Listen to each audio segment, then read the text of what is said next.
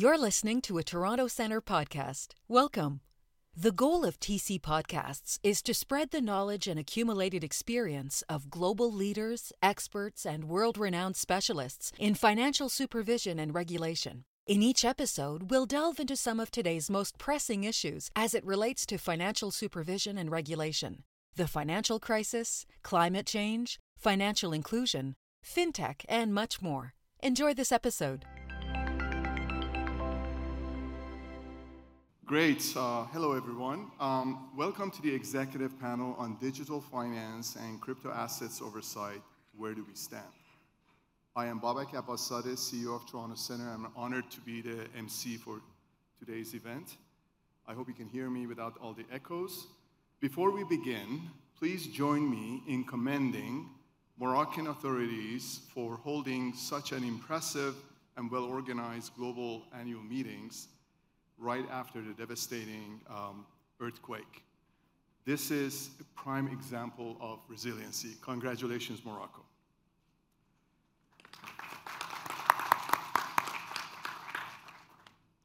Toronto Centre, which is dedicated to building the capacity of financial supervisors, is the proud co-organizer of this conversation in collaboration with our partners Bretton Woods Committee, the CFA Institute, and our friends at the Moroccan Capital Markets Authority.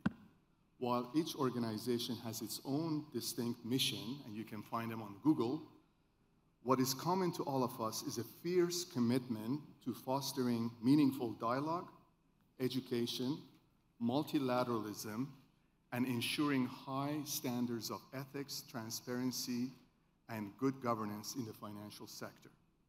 Today, we're discussing how new technological developments, including digital transformations, are triggering profound changes in the financial sector, and whether these transformations can play a vital role in enhancing financial stability. While the opportunities are plentiful, we also need to avoid the pitfalls such as breaches in data integrity, data ownership protection, and privacy, financial crime, cyber security, operational and concentration risk, and consumer protection. I had to lose my breath just reading all that list. So that's what we need to balance. It requires a very sophisticated approach to multi-stakeholder engagement and management. And for just getting us understand what the stakes are, we have assembled a very strong panel. I'm just going to mention their names. You've seen their bios. In the interest of time, we're not reading them, neither me nor our moderator. William Dudley is the chair of the Bretton Woods Committee. Stéphane Ingves is the chair of Toronto Centre and former governor of Rick's Bank. Neza Hayat is chairperson and CEO of AMC. And Neza, thanks for your cooperation with us. And Oliver Fines, head of capital markets policy in MA CFA Institute. So without further ado, I'm going to pass the mic to our good friend Marina Moretti, the Deputy Director of MCM IMF. Marina, over to you.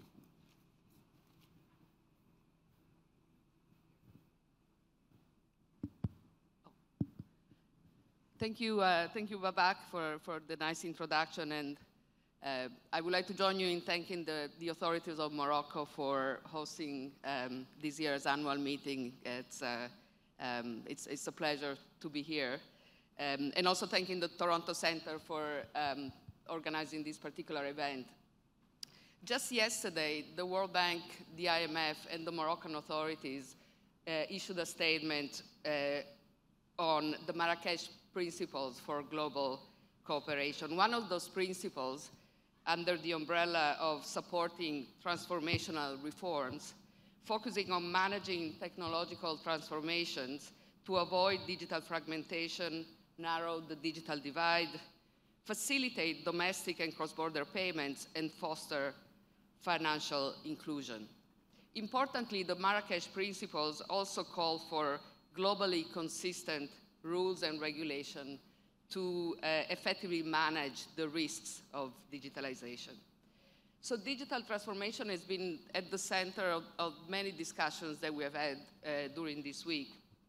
And we are here today to discuss how authorities around the world can reap the benefits. That's a very big question that we all have. How can we reap the benefits of digitalization digital finance broadly and specifically crypto assets, while effectively addressing the attending risks. So let me also welcome the panelists. And I wanted to start with you, Neha, with a broad question on digital finance. So how does digital finance contribute to the development of capital markets in your experience? And what is your vision as a regulator? Mm-hmm. Well, thank you, Marina. Good morning. Thank you. I would like to thank first CFA Institute, Bretton Woods, and of course Toronto Center for organizing with our support this panel session. I think it's an important, this is an important issue, especially for a country and a continent like ours. Clearly, and you said it, it is acknowledged that digital finance is key to develop our capital markets. Why is that? Because first, well, we all kind of technologies that can enhance the access to markets, the access to, well, even banking, to access to transactions is important to allow more individuals to invest in these markets, but also to allow more projects to be financed. And what have we done on the Moroccan capital market side? First, innovation, technology, digital finance is a main orientation in our strategy. What we've started years ago, even on the stock exchange, where since around 15 years, we do have online stock brokerage companies, and we know that it's important to gather, to attract more individuals in a market that is mainly composed of institutional investors, both local or high net worth individuals, so to have more people, and these online stock brokerage companies received more clients during COVID when people had not much to do, so they discovered our stock market. Tackling innovation in digital finance, I will not mention what is being done by banks, by the central banks to push forward the digital payments. I would rather speak about how we, in the field of capital markets, how we tackle innovation of fintech. So the first our position is to encourage innovation, but also to understand it and to find out what can be regulated and what cannot be. So for this, we are in permanent discussion with all startups that are willing to go in this field, find out whether it is possible to be regulated, or it is something that will be handled by another regulatory central bank. We have a portal for this, and we meet them very often on one side, so encourage those that can have projects of fintech. On the other side, to go further and to get closer to the other field that we will be discussing, which is crypto. We have started with some proof of concepts to understand the risks. We've done on blockchain with some banks, and to understand first if where are the risks, what it means to have a bond issue with using blockchain. So we're doing this proof of concept, and the third, I'd say that we are looking at is how we tackle innovation in our legislation and our regulatory scheme, and we listen and we cooperate a lot within IOSCO. We are involved in all fintechs, both regional within AMERC, the African and Middle East Committee, or in IOSCO, to look at all the possibilities that are being implemented and how we will address them in our regulatory. Finally, we were talking about financial inclusion. The first digital, I should say, platforms that we will be able today to license our crowdfunding platform. It took us a while to have all the complete legal and regulatory framework approved and published. Now it's done, and it's an exciting moment for us, because we know that so many startups need this kind of financing. We will be licensing this platform either through central bank, if it's a donation or loans platform, and the Moroccan capital markets, if it's equity. So everything has been approved, and we will be soon releasing some guidelines. We set up a special portal within our website to explain. All these, if we want to improve innovation and to encourage it, we need to do many efforts on financial education, so that everyone can understand and also have a permanent dialogue with all the stakeholders. So this is my first response. Thank you. Thank you, Nea. I think that makes a lot of sense. It's a very cautious approach of monitoring technological development in finance, and cautiously supporting products that are to the benefit of the broader stakeholder population, while contributing to the discussion of the international standard setters. Let me turn to you, Bill, with a question specific on crypto.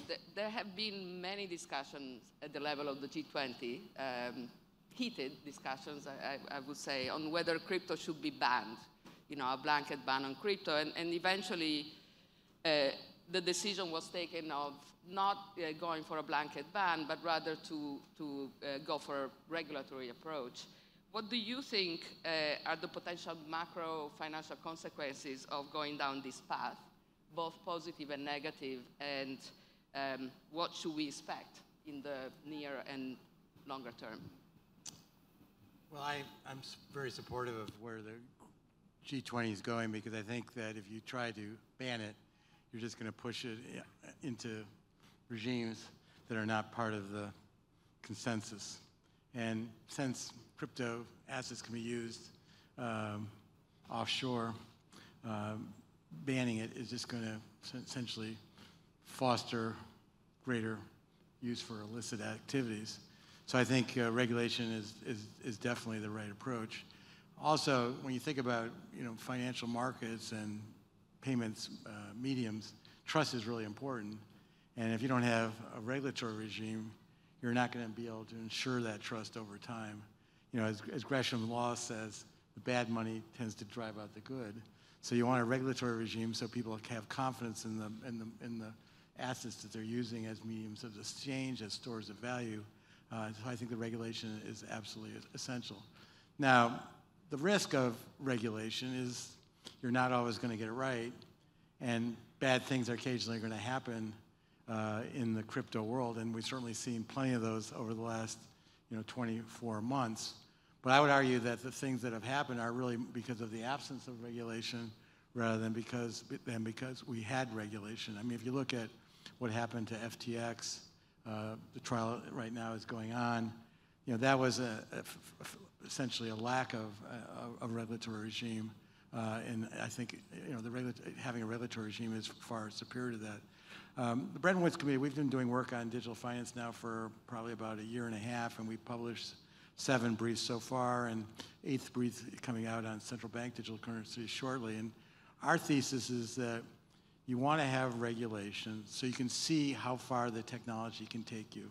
We're pretty skeptical about crypto assets. We think there's a lot of speculation involved with crypto assets, but we think the technology of blockchain, of distributed ledger, has potential interesting use cases in trade finance, in cross-border payments, potentially in securities and clearings and settlement, because you can have atomic settlement, instantaneous transactions, and you have a single notion of what truth is. I mean, some of the great frauds that have been executed over the last 50 years are in trade finance, where people thought they had a claim on a warehouse of olive oil, and then they found out that the olive oil had actually been sold to someone else. Well, if you have a distributed ledger that makes clear that the olive oil is owned by this entity and only one entity, and they can be very clear on that, that can reduce that kind of fraud risk. So our view is very, very simple. We want to have regulation that allows you to run the experiments, that allows people to innovate, to see how far the technology takes you. We're pretty agnostic about how successful distributed ledger technology is actually going to be, because it has a number of problems. Throughput is a real problem. It's pretty slow. It's pretty expensive. There have been some innovations that recently, proof of stake rather than proof of work. There are new technologies like sharding that are promised to potentially increase throughput. But right now, I'd have to say, the evidence suggests that there's more promise than actually success in terms of making this a really viable means of payment. It's just too expensive, too slow. And of course, the cryptocurrencies themselves are not stable stores of value. I think you can have stable stores of value in terms of stable coins, but to do that, you need regulation that requires those stable coins to be backed by central bank reserves, one-to-one, and audited in a real-time basis. And we really don't have that yet. I mean, one of the leading stable coins basically claims that they have sufficient assets to back their stable coin, but we don't actually have real-time evidence that that's the case. And the interesting thing, stablecoin now is a lot more viable model with interest rates at 5% in the United States than it was when interest rates were at 0. Because if I can take in stablecoins, if I can take in cash, issue stablecoins, invest the proceeds in central bank reserves, make 5% on that, that's a pretty good business model. So there is a business model there that I think is viable. I think the regulators in the United States, at least, have been pretty slow to be willing to lean into this innovation. A number of firms have actually tried to get access to the Federal Reserve settlement, and they've been denied, and there's actually lawsuits that are taking place. Custodia Bank, for example, is suing the Federal Reserve because they can't, the Fed has ruled, essentially not ruled about their application about whether they'll offer them a master account. And I think the Fed's worried about the precedents they're setting by these approvals, but I also think every regulator has a responsibility to come forward with a coherent rule set. This idea that you can just say no without any reason, without any rationale, I think is competitively unfair, because you really do want to see where the technology can take you. Thank you, Bill. Let me turn to you, Stefan, with a question on regulation. So now we do have high-level principles that the FSB just issued on crypto assets, including stablecoins, as well as the global stablecoin arrangements. And these are supposed to constitute a global approach to crypto asset regulation. How do you envision at the national level such a consistent global regulatory framework for crypto assets taking place? And what challenges and opportunities does this pose for international cooperation on financial stability? Well, let me start way back and reflect for a second on what is really important in a functioning market economy. What you need is orderly transfers of ownership titles. That's the key to it all. If you don't have that, nothing works. And that's an idea, and that requires a sound legal definition of what you do, and it requires some kind of a regulatory framework with reference to what Bill just talked about. Because you need to understand what to trade, what you are trading, and what you are transferring, and you need to understand how to trade. That does not change because technologies change. These are ideas that we have in our heads when it comes to how we organize our societies. And those ideas are basically technology neutral. And from that perspective, there's almost nothing new under the sun, despite the fact that technologies change over time. And that is, I think, the key to it. In the old days, everything was on paper. Now we move into an environment where we have to live with and accept that nothing will be on paper. And then the issue before us is then how do we deal with that? But the basic ideas are, in most cases, actually several hundred years old. So in that respect, there is nothing new under the sun. Some of the tech people don't agree with me on that, but I'll get to that in a minute. We know what an exchange is. We know what a broker is. We know what a market maker is. We know what it means to trade for your own account versus trading on behalf of your customers. We know how to define a money market fund. We know how to define a mutual fund. And we know how to define underlying assets, regardless of what people talk about it in the crypto space. And what all of this implies to me is that we need technology-neutral rules.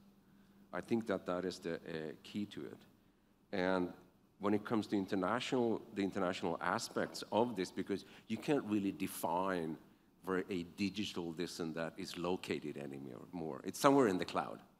And that means that we need international cooperation. But we do have a long-standing global, more or less global machinery for dealing with that. So let's use those organizations and institutions to make that happen. And we should try to avoid reinventing the wheel. Let me use only one example to explain why this needs to be done and why views sometimes are so different. When Libra, the Facebook currency, showed up out of the blue, that was kind of like shaking the tree. And people almost overnight understood, oh my gosh, I'm in this old-fashioned business, something is happening here. Now what do we do? So I sent for the Libra documentation. I got 200 pages of stuff. 190 of those pages were roughly tech specs. So I had to go to my IT people and ask, guys, what is this? Then there was roughly 10 pages on the economics of the whole thing. And if you bothered to read those pages and try to understand what it was, you clearly understood that either those who wrote it did not understand what they were doing, or they had something to hide. And that was sort of a clear signal that this is not a technological issue. This is more about sort of how do you define money, how do you define trades, what is the legal framework? Because keep in mind that without laws, you can never understand what you move around in the cloud. So it's not a technological issue. At the end of the day, you have to have a set of rules. And if you don't have those rules, as Bill already said, bad money drives out good money in one form or the other, and it increases the likelihood that the whole system collapses. We were actually through a similar process in the 1800s when a very large number of central banks were created in different corners of the world, and sooner or later, all of them started issuing physical banknotes. And most banks were not allowed to issue physical banknotes because there were so many problems with that issuance. And now a similar problem sort of comes back and has to be dealt with again. But nothing has changed in terms of the intellectual content of this, but technologies have changed. Thanks.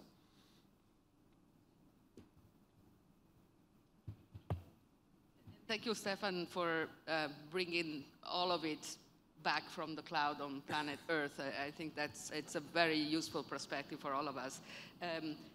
Olivier, let me turn to you now on a further question on the G20 approach to crypto regulation. And it is clear that they do recognize that approaches need to be tailored to national circumstances. And one specific challenge in the crypto space is that there is a lot of diversity, obviously, both in terms of, crypto is a very diverse range of assets. I am specifically not using the word currency for a reason, but there is unbacked crypto, there is stablecoin that is backed. As Bill said, there is a lot of debate on the stability of the stablecoin, depending on the backing. There are different platforms, DeFi. There are multi-function crypto asset intermediaries that pose their own challenges. So this is a very diverse universe. And how should regulators approach this diversity? Thank you, Marina. Thanks also for the comments made by my fellow panelists. I'll be using some of those concepts as part of my own answer here. I think the irony of the debate on how to properly regulate crypto assets and in general the processes related to distributed ledger technology has been that at their core, crypto assets are meant to self-regulate, right? Or at the very least, offer a degree of security on the legitimacy of those transactions that was commensurate with the natural alignment of interest among all the users of the network, all right? That was the fundamental proposition. A network no longer based on trust guaranteed by financial institutions, but rather based on cryptography. The reason why I'm bringing this up is because history has shown, especially this year, 2022, that was an aspirational belief at best. The events surrounding FTX, and we've discussed FTX briefly a moment ago, the FTX debacle have shown that we're dealing with an industry that is still largely immature and that is in dire need of institutionalizing its own business conduct. Whether that maturity is brought about organically from within or externally through regulation had been the question, and I myself wasn't really sure what I would have ideally wanted here. But it is interesting to note the words used by FTX's new CEO upon his arrival in November 2022, right? When he was describing the situation that he was facing at the failed company, he said, "I have never seen such a complete failure of corporate control." In other words, this is an industry that completely lacked the natural reflexes of traditional finance.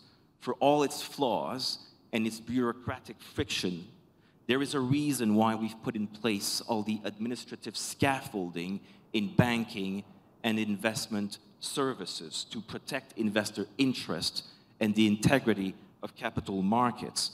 Another problem has been that both traditional financial institutions and regulators, I have to say, have been largely surprised by the development of digital finance in all its variations, as you say yourself, and have since been playing essentially catch up. This is because the crypto movement was largely driven by a decentralized and grassroots initiative empowered by technology. That was rather new for finance, which tends to be a top-down process. Having said all that, then, what can regulators do to rectify this situation? We believe the fundamental principles developed by the FSB and IOSCO on crypto regulation are correct, starting with the very rational concept of same risk, same activity, same risk, same regulation, right? Then you keep it a little bit flexible and you stay technologically neutral. This makes a lot of sense to me. In other words, you need to focus on existing regulatory outcomes without being too prescriptive precisely at a time when the situation is still so fluid. Therefore, focus on key risks, which are existing risks in the financial industry, custody and safekeeping of client assets, clarify ownership rights, who owns what, we were just discussing that, on a blockchain, and how do you enforce or prove that ownership right? It seems like stating the obvious, but we need to get to the bottom of that problem. Conflicts of interest for anyone operating in finance, this is the absolute must. You have to understand the governance structure, especially in crypto when we're dealing with firms with multiple affiliates that combine sometimes conflicting activities. However, we also recognize at the same time the inherent limitations of this approach, given that digital finance appears, or at least aspires to be, naturally decentralized and borderless, as we've discussed. So we will still need answers from international organizations on the following critical questions. What are crypto assets, or which ones are securities, commodities, securities, and under what conditions? We cannot have a different definition here across the world. Who are the responsible entities? We'll discuss that more in detail later on. What is the economic proposition we are dealing with that creates a regulatory nexus, that creates a regulatory risk?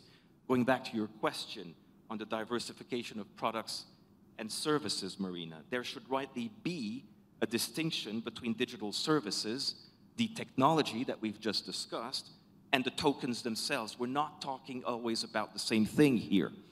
So right now, the problem is we have different responses to these questions depending on the jurisdiction.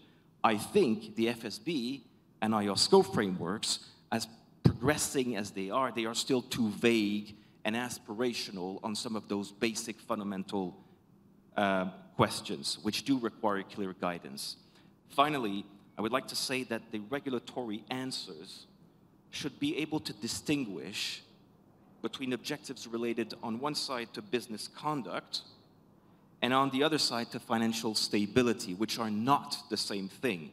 Our own Systemic Risk Council very early on recommended that stable coins, we mentioned stable coins, be regulated as systemically important. However, given the still small size of digital finance at the moment, we would probably argue that the main urgent risks are rather to be found in its pervasiveness with retail markets and individuals through phenomena like gamification and social media. Thank you. Thank you, Olivier, and absolutely, I think we all agree that, on the principle of same activity, same risk, same regulatory outcome of same regulation, but, it's more complicated than that in terms of implementation and the borderless nature of crypto, as you said, makes it very complicated. I mean, one wonders how much of this market, let's call it market, is driven by regulatory arbitrage. And, thinking about how easy it is, to the extent that you tighten the screws in country A, it's very easy to move to country B. And so I think we will get back to this point of, what can we do as the international community in trying to sort of foster the closing of these regulatory gaps in a consistent manner.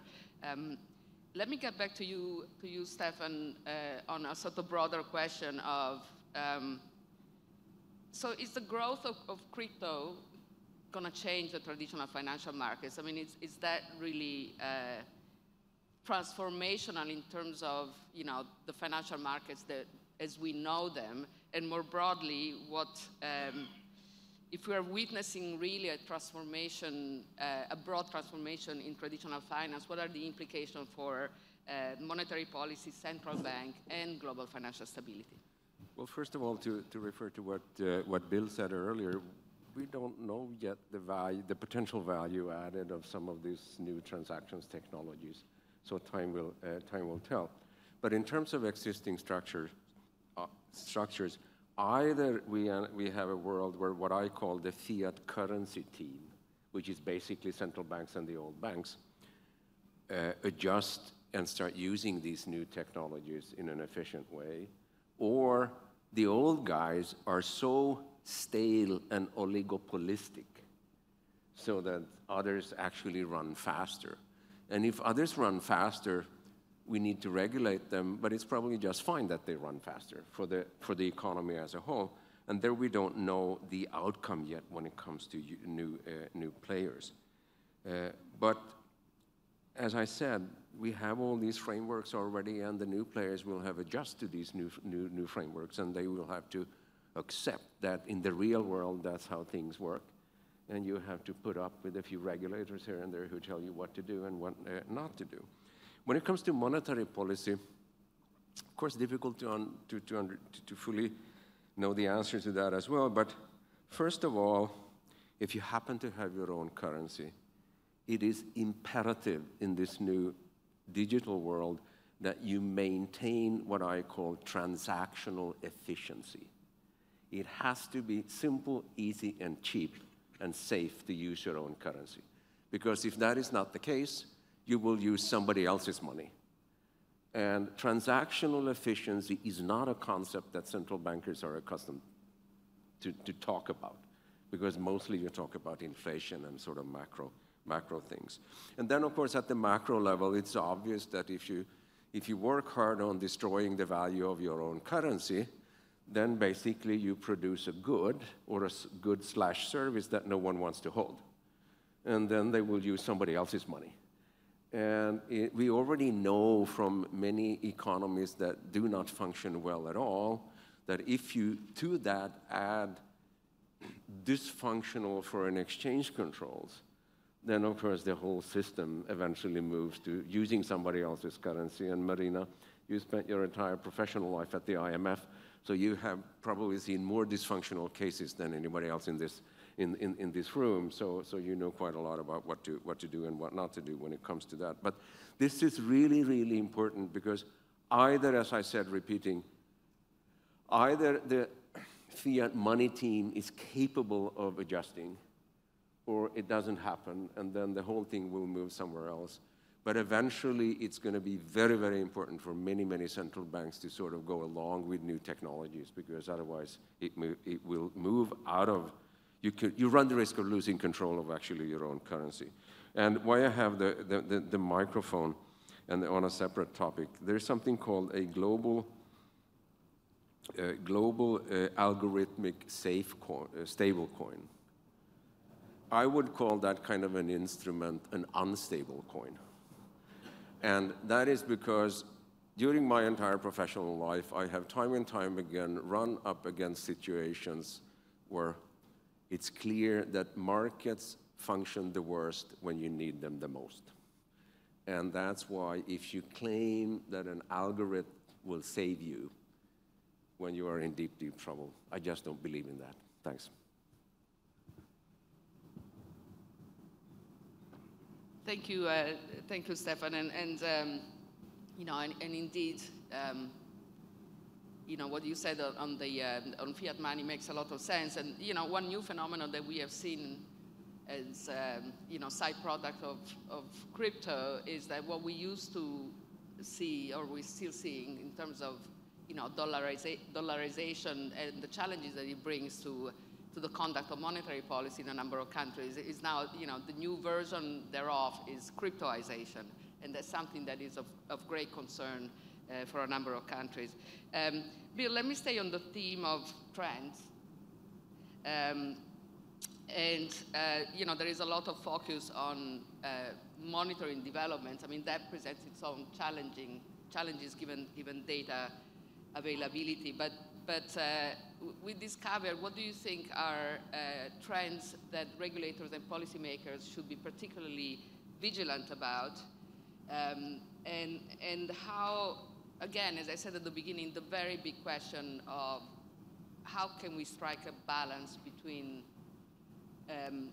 fostering innovation, disrupting innovation that is positive for consumers and investors, while at the same time safeguarding against the range of potential risks, including to financial and macroeconomic stability, but also fraud and market manipulation? I mean, I think right now fraud and market manipulation are really the center of the problems.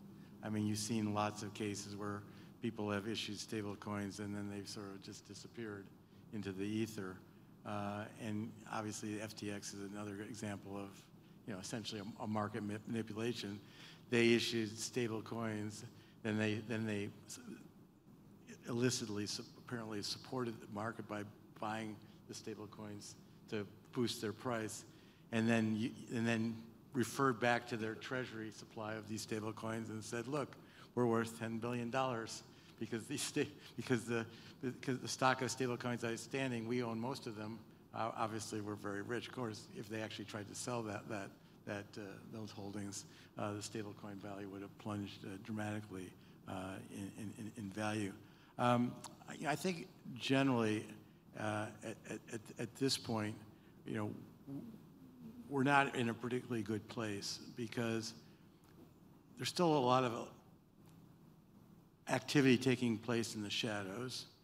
There's still a lot of this activity is associated with illicit and nefarious activities. People have nowhere to really go if something goes wrong. It's not like you can sort of say, well, FTX blew up. Can you help me recover my assets? I mean, the bankruptcy is trying to recover as much assets as possible, but there's not really a person to go to in a regulatory community to help.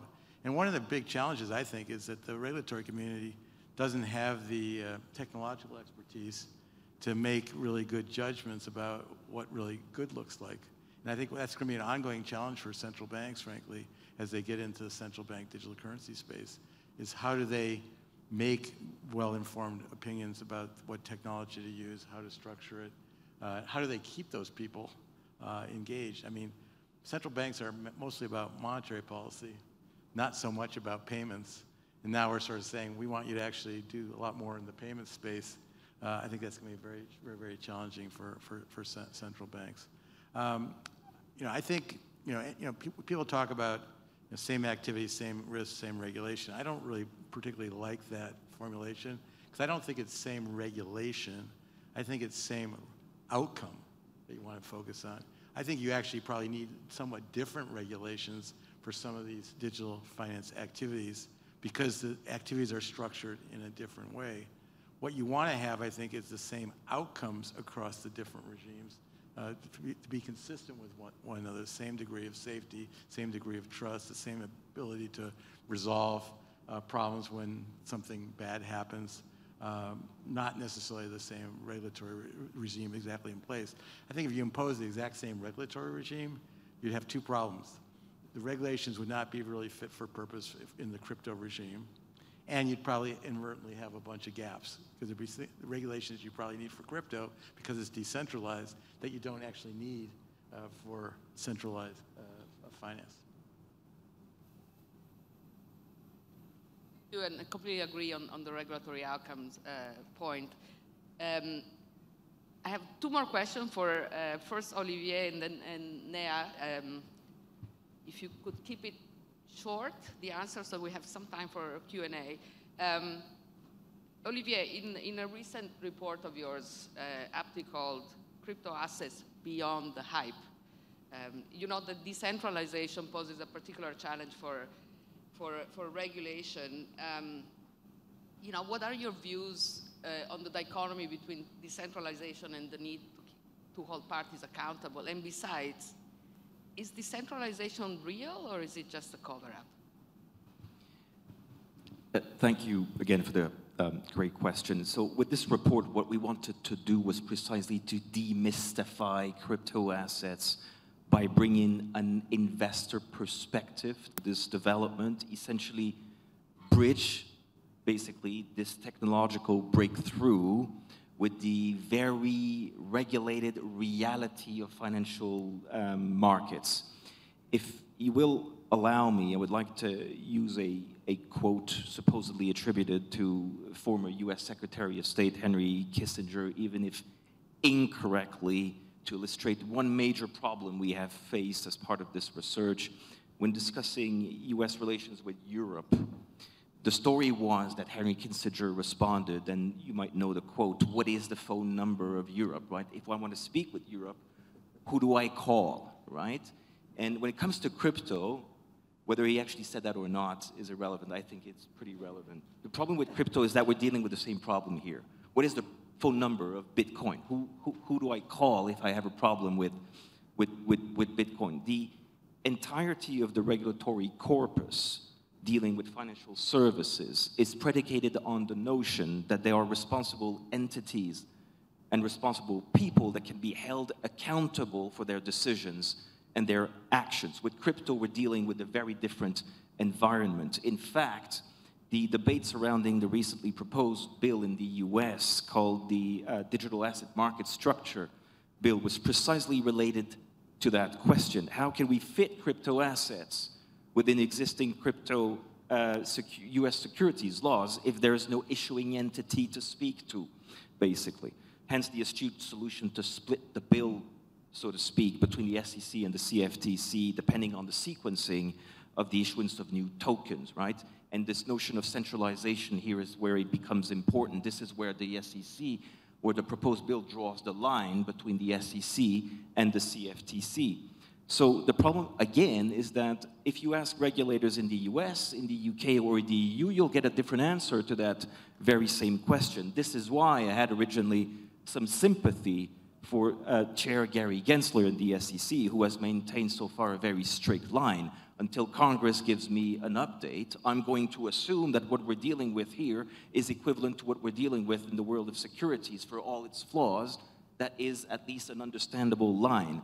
This then takes us back to same activity, same risk, same regulation, which is, I think, the correct standpoint, and I think I agree with you. You can caveat that by focusing on desired outcome. Regulators should approach this problem from the point of view of regulatory outcomes they seek to achieve and then report to their legislators when there are gaps. This has been the approach, for example, taken in the UK. I'll conclude with the caveat that in the case of crypto, this goes back to what was said previously. It is possible, at least in my opinion, that technology itself will cause or might cause this logic to fail or to prompt a possible need to legislate precisely on the problem of the issuing entity or the responsible entity. This is where I think most debate will be hanging over the following years. We might have reached an inflection point, probably similar to what we're seeing with AI. Decision-making may have switched from what we thought it was to what it could become. So the crypto industry, to finish, will argue and is arguing that precisely it is this absence of intermediation that makes the whole process more secure and more direct. I do not think we can accept this premise in its entirety, basically. The industry will have to reckon with needs to demonstrate that marketing and advice needs to be respectful of basic principles related to honesty, proper representation, and fiduciary duty, which are the remit of regulators. Thank you. Thank you, and you know, that was absolutely very thoughtful. Let me ask Neza a last question to you, going back to this issue of the cross-border nature of crypto and the challenges that it poses to implementing a globally consistent regulatory approach. In this space, how can we facilitate cooperation among nations in establishing regulatory framework? And what else can standard setters do or should do, both in terms of further shaping global regulatory approaches as well as in fostering implementation? Okay, thank you. Anyway, global cooperation is key because as you've heard, I mean, the nation approaches are different. There are countries where these crypto activities are not regulated, are not even legal, which is the case today in Morocco.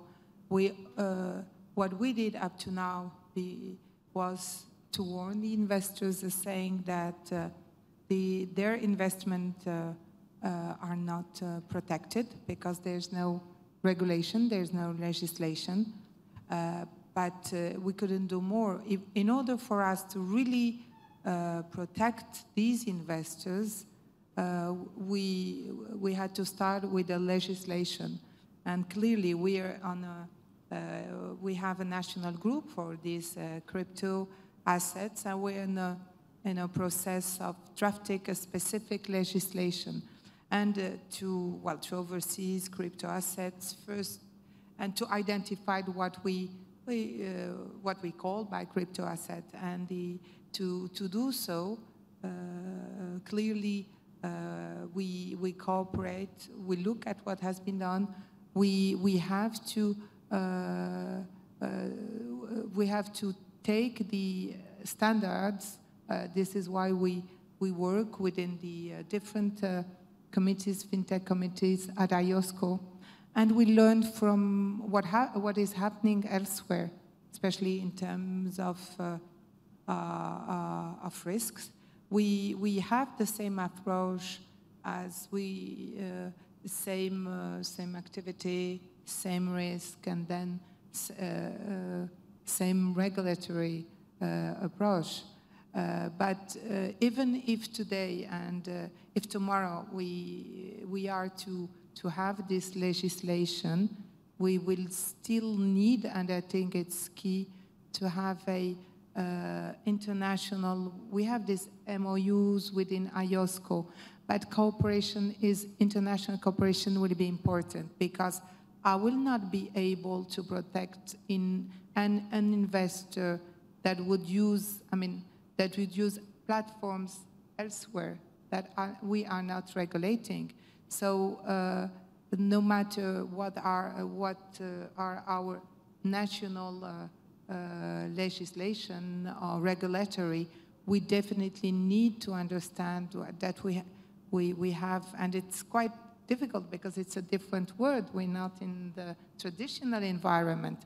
So how we will be able to work together and protect our investors worldwide. I think this is a big challenge, and we're only at the beginning. Thank you. I take the blame for only leaving 6 minutes for Q&A, so I just want to open the floor. Please. Is there a mic? Sure. Thank you. We spend a lot of time speaking about crypto assets, but in the digital assets world, there are also stable coins and CBDCs. And to some extent, the more stable coins in CBDCs take place, the more cryptos will be reduced in space. So a question from the panel, a comment on these two other forms of digital assets, CBDCs. What do you think about the efforts made by the various central banks to catch up with what the PBOC have done? They've already launched, but the central banks are still studying. On stable coins, what do you think about the fact that commercial banks may want to issue their own stable coins, so to speak, in the forms of tokenized deposit, or properly called stable coins, as an exchange for helping central banks to introduce CBDCs in a kind of two-tier format? Thank you very much.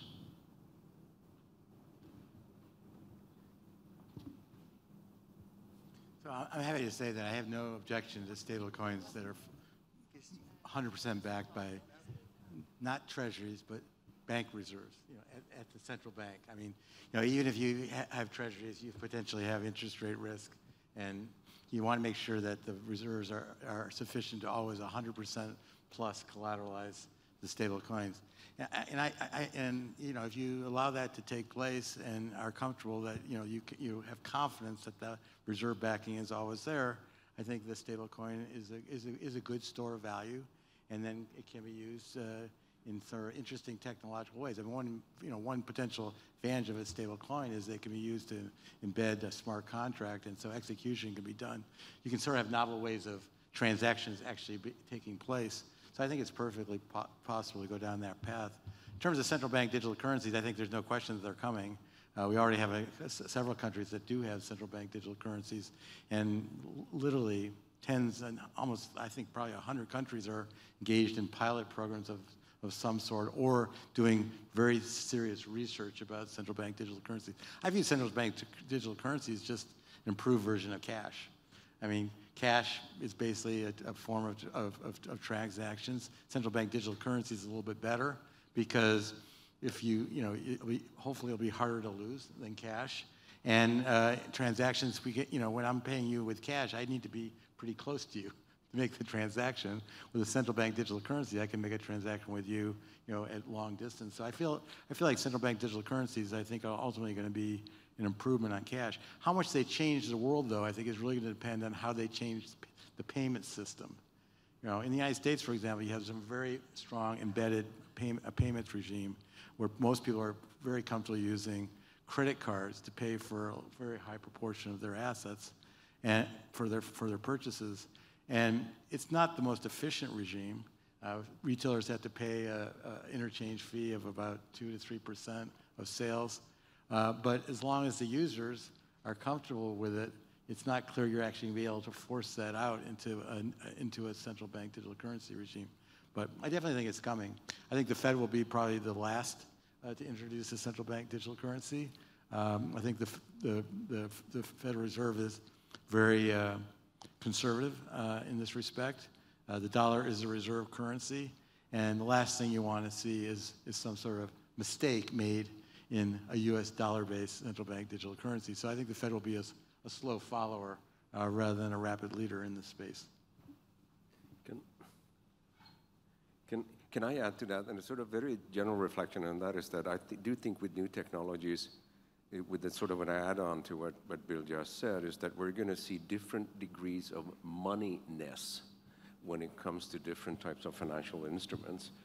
And clearly you have, just for the sake of the argument, a digital central bank currency. You can have stable coins with a 100% reserve ratio. And then you have sort of different degrees moving further and further away from money. And I do think that we will see very different versions in the very different parts of the world when it comes to how you set that up. I do think, though, that, and that's a different panel, when it comes to CBDCs, one needs to be mindful of the fact that, unfortunately, in some parts of the world, in some countries, the central bank is the only functioning institution. And then, of course, in that environment, it makes a lot of sense, also from a financial inclusion perspective, to actually produce a CBDC, because that's the only asset that people really prefer to hold. And in addition to that, the only alternative is to hold dollars or euros or somebody else's currency, and that has all sorts of other problems going with it. I would just like to add a quick point to what both Bill and Stefano was just saying. We've done our own research on the CBDCs, and we've questioned our own membership, the CFA membership, on what they thought about that. Two interesting remarks based on what you said. First of all, most people don't understand what we're dealing with here. Even our own membership, only about 10% said, yes, I think I know what we're talking about here when you're saying CBDCs, okay? 90% said, no clue.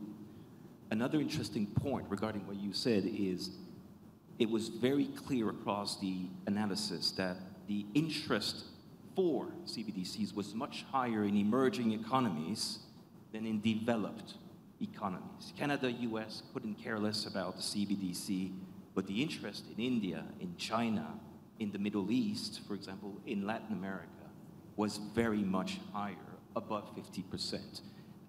We haven't exactly tried to explain why, but the fact of the matter, going back to the stability that you were discussing, it is possible that people would trust a CBDC more than, of course, they would trust a private cryptocurrency to provide them with the mechanism of payment that we are saying might improve this concept of inclusive finance, for example. So we thought there were a series of interesting dichotomies here, but of course also the major reason brought forward for not wanting CBDCs are still something that we'll need to get to the bottom of, which is privacy and cybersecurity risk of fraud. There is no chance of success if you don't resolve those problems up front. Thank you. Excuse me? Thank you. I think we will need to wrap up, right? Yeah? So, so let me wrap up this conversation by thanking the panelists for their views and their candor. So, ladies and gentlemen, this brings an end to today's event, and thank you very much for your time. Thank you.